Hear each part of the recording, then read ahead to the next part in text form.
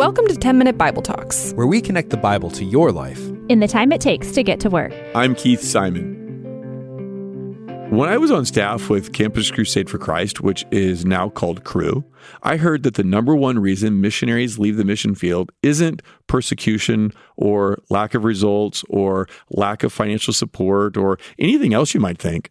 The number one reason that missionaries leave the field is because they're having conflict with other missionaries. Doesn't that surprise you? Think about all that these missionaries who are serving on the same team and the same country have in common. They are serious about following Jesus. They are willing to give years of their life to live away from home and family so that they can tell others about Jesus. And yet, they can't get along with each other. It reminds me of a joke that GQ magazine called one of the funniest jokes ever. It's funny, but I'm not sure it's that funny, but you be the judge. It's a joke from a comedian named Emo Phillips, and he used to tell a story. It goes like this. Once I saw this guy on a bridge about to jump, and I said, "Don't do it." And he said, "But nobody loves me." And I said, "God loves you. Do you believe in God?" And he said, "Yes." So I said to him, "Are you a Christian or a Jew?" And he said, "I'm a Christian." "Well, me too. Are you Protestant or Catholic?" He said, "Protestant." I said, "Me too." "What franchise?" He said, "Baptist." I said, "Me too." "Northern Baptist or Southern Baptist?" He said, "Northern Baptist." I said, "Me too." "Northern Conservative Baptist or Northern Liberal Baptist?" He said, "Northern Conservative Baptist." I said, "Me too." "Northern Conservative Baptist Great Lake region or Northern Conservative Baptist Eastern region?" He said, "Northern Conservative Baptist Great Lakes region." I said, "Me too." "Northern Conservative Baptist Great Lakes Region Council of 1879 or Northern Conservative Baptist Great Lake Region Council of 1912? He said, "Northern Conservative Baptist Great Lake Region Council of 1912. And I said, "Die, heretic," and I pushed him over. It seems wrong for Christians who have so much in common to argue and fight with each other. Maybe you've been a part of a church that split, or maybe you've seen Christians argue and treat each other in unchristian ways, and maybe that's turned you off to God, or at least made you a bit cynical. Did you know that Jesus says that people will have legitimate grounds to doubt whether you're a Christian if you fail to love other people, especially Christians? This is Jesus in John 13. He says, "By this everyone will know that you are my disciples if you love one another."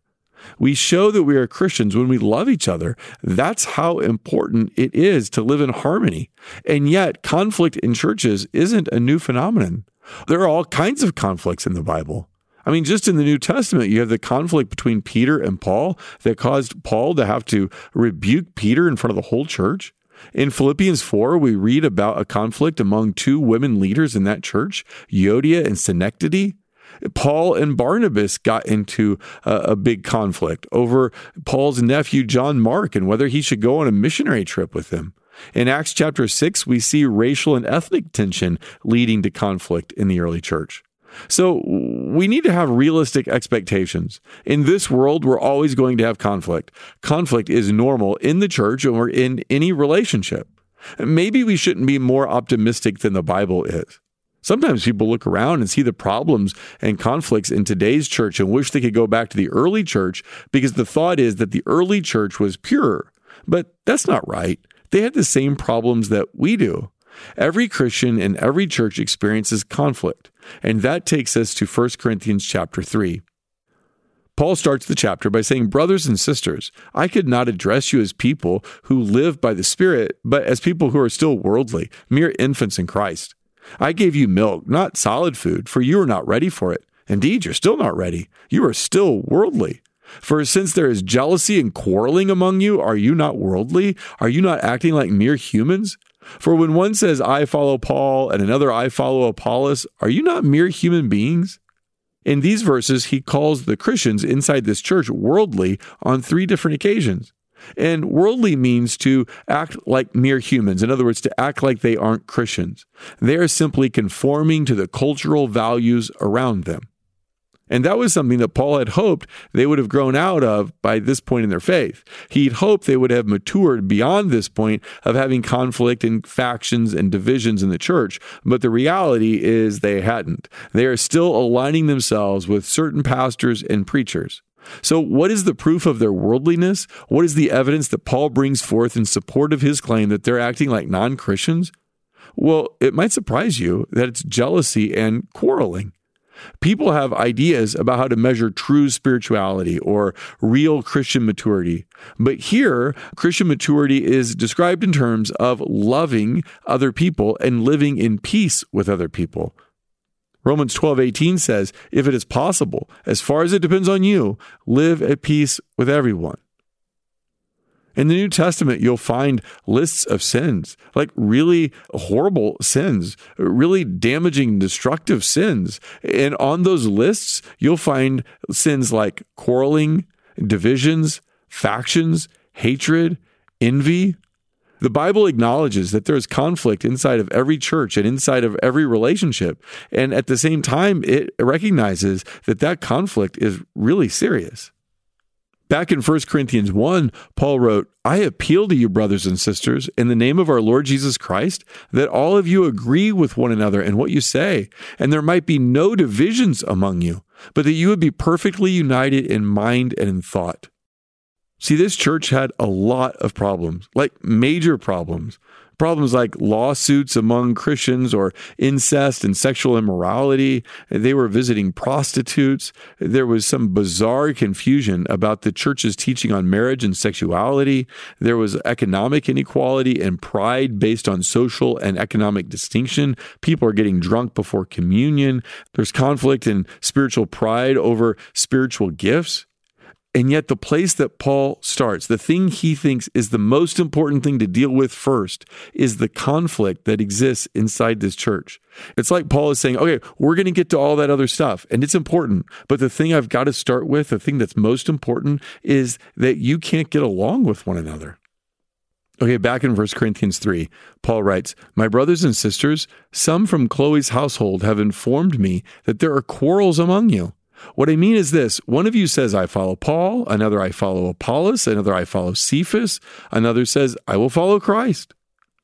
So some church members who are identified as being a part of Chloe's household had told him about the divisions in the church.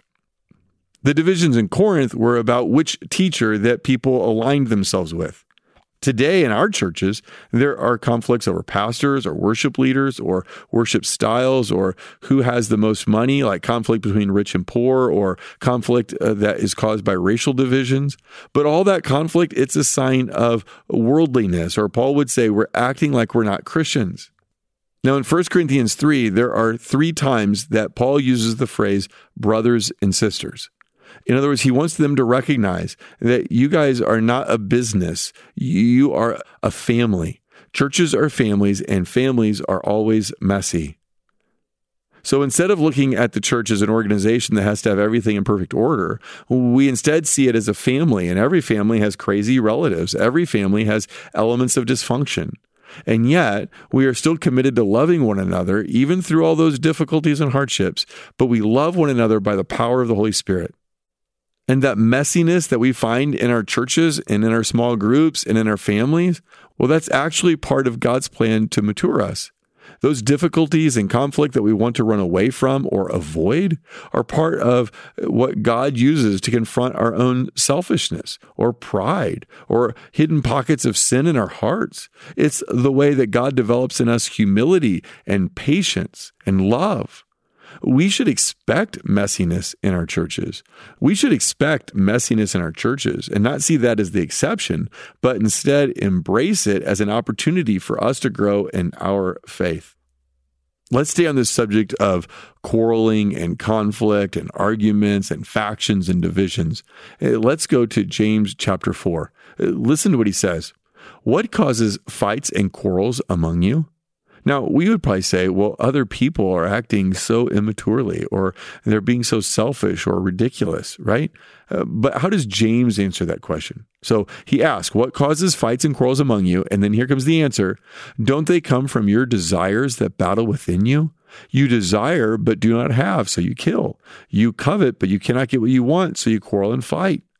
So what James says is all those conflicts, they're not an other person issue.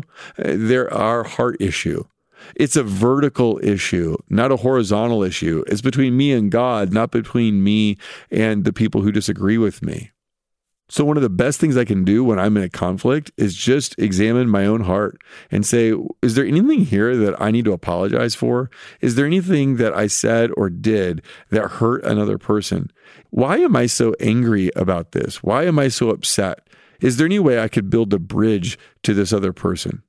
It's always our responsibility to seek out those that we have a problem with or who have a problem with us. The Bible will not allow us to avoid conflict. And of course, we don't want to be the person who has a log in their own eye, but notices the speck in their neighbor's eye. So instead of attacking other people, we probably need to do more self-examination. Are you like me that you notice that you're bothered more by other people's sins than your own sins? Like, I don't just notice that tiny speck in your eye, but it really bothers me. This log in my own eye, it doesn't bother me that much. I think what God wants for us in most instances is for us to reconcile with those we have conflict with. That means asking them for forgiveness for where we have sinned against them. And it also means granting forgiveness where we have been sinned against. Remember what Jesus said? They will know that we are his disciples, his followers, if we love one another. Amen. Hey, thanks for listening. If you want to go deeper, sign up for the 10-Minute Bible Talk newsletter. You'll get a short email once a week. It'll challenge you to grow in your faith, give you interesting background on today's passage, and a lot more. Just click the link in the show notes to sign up. It'll help you deepen your journey with Jesus.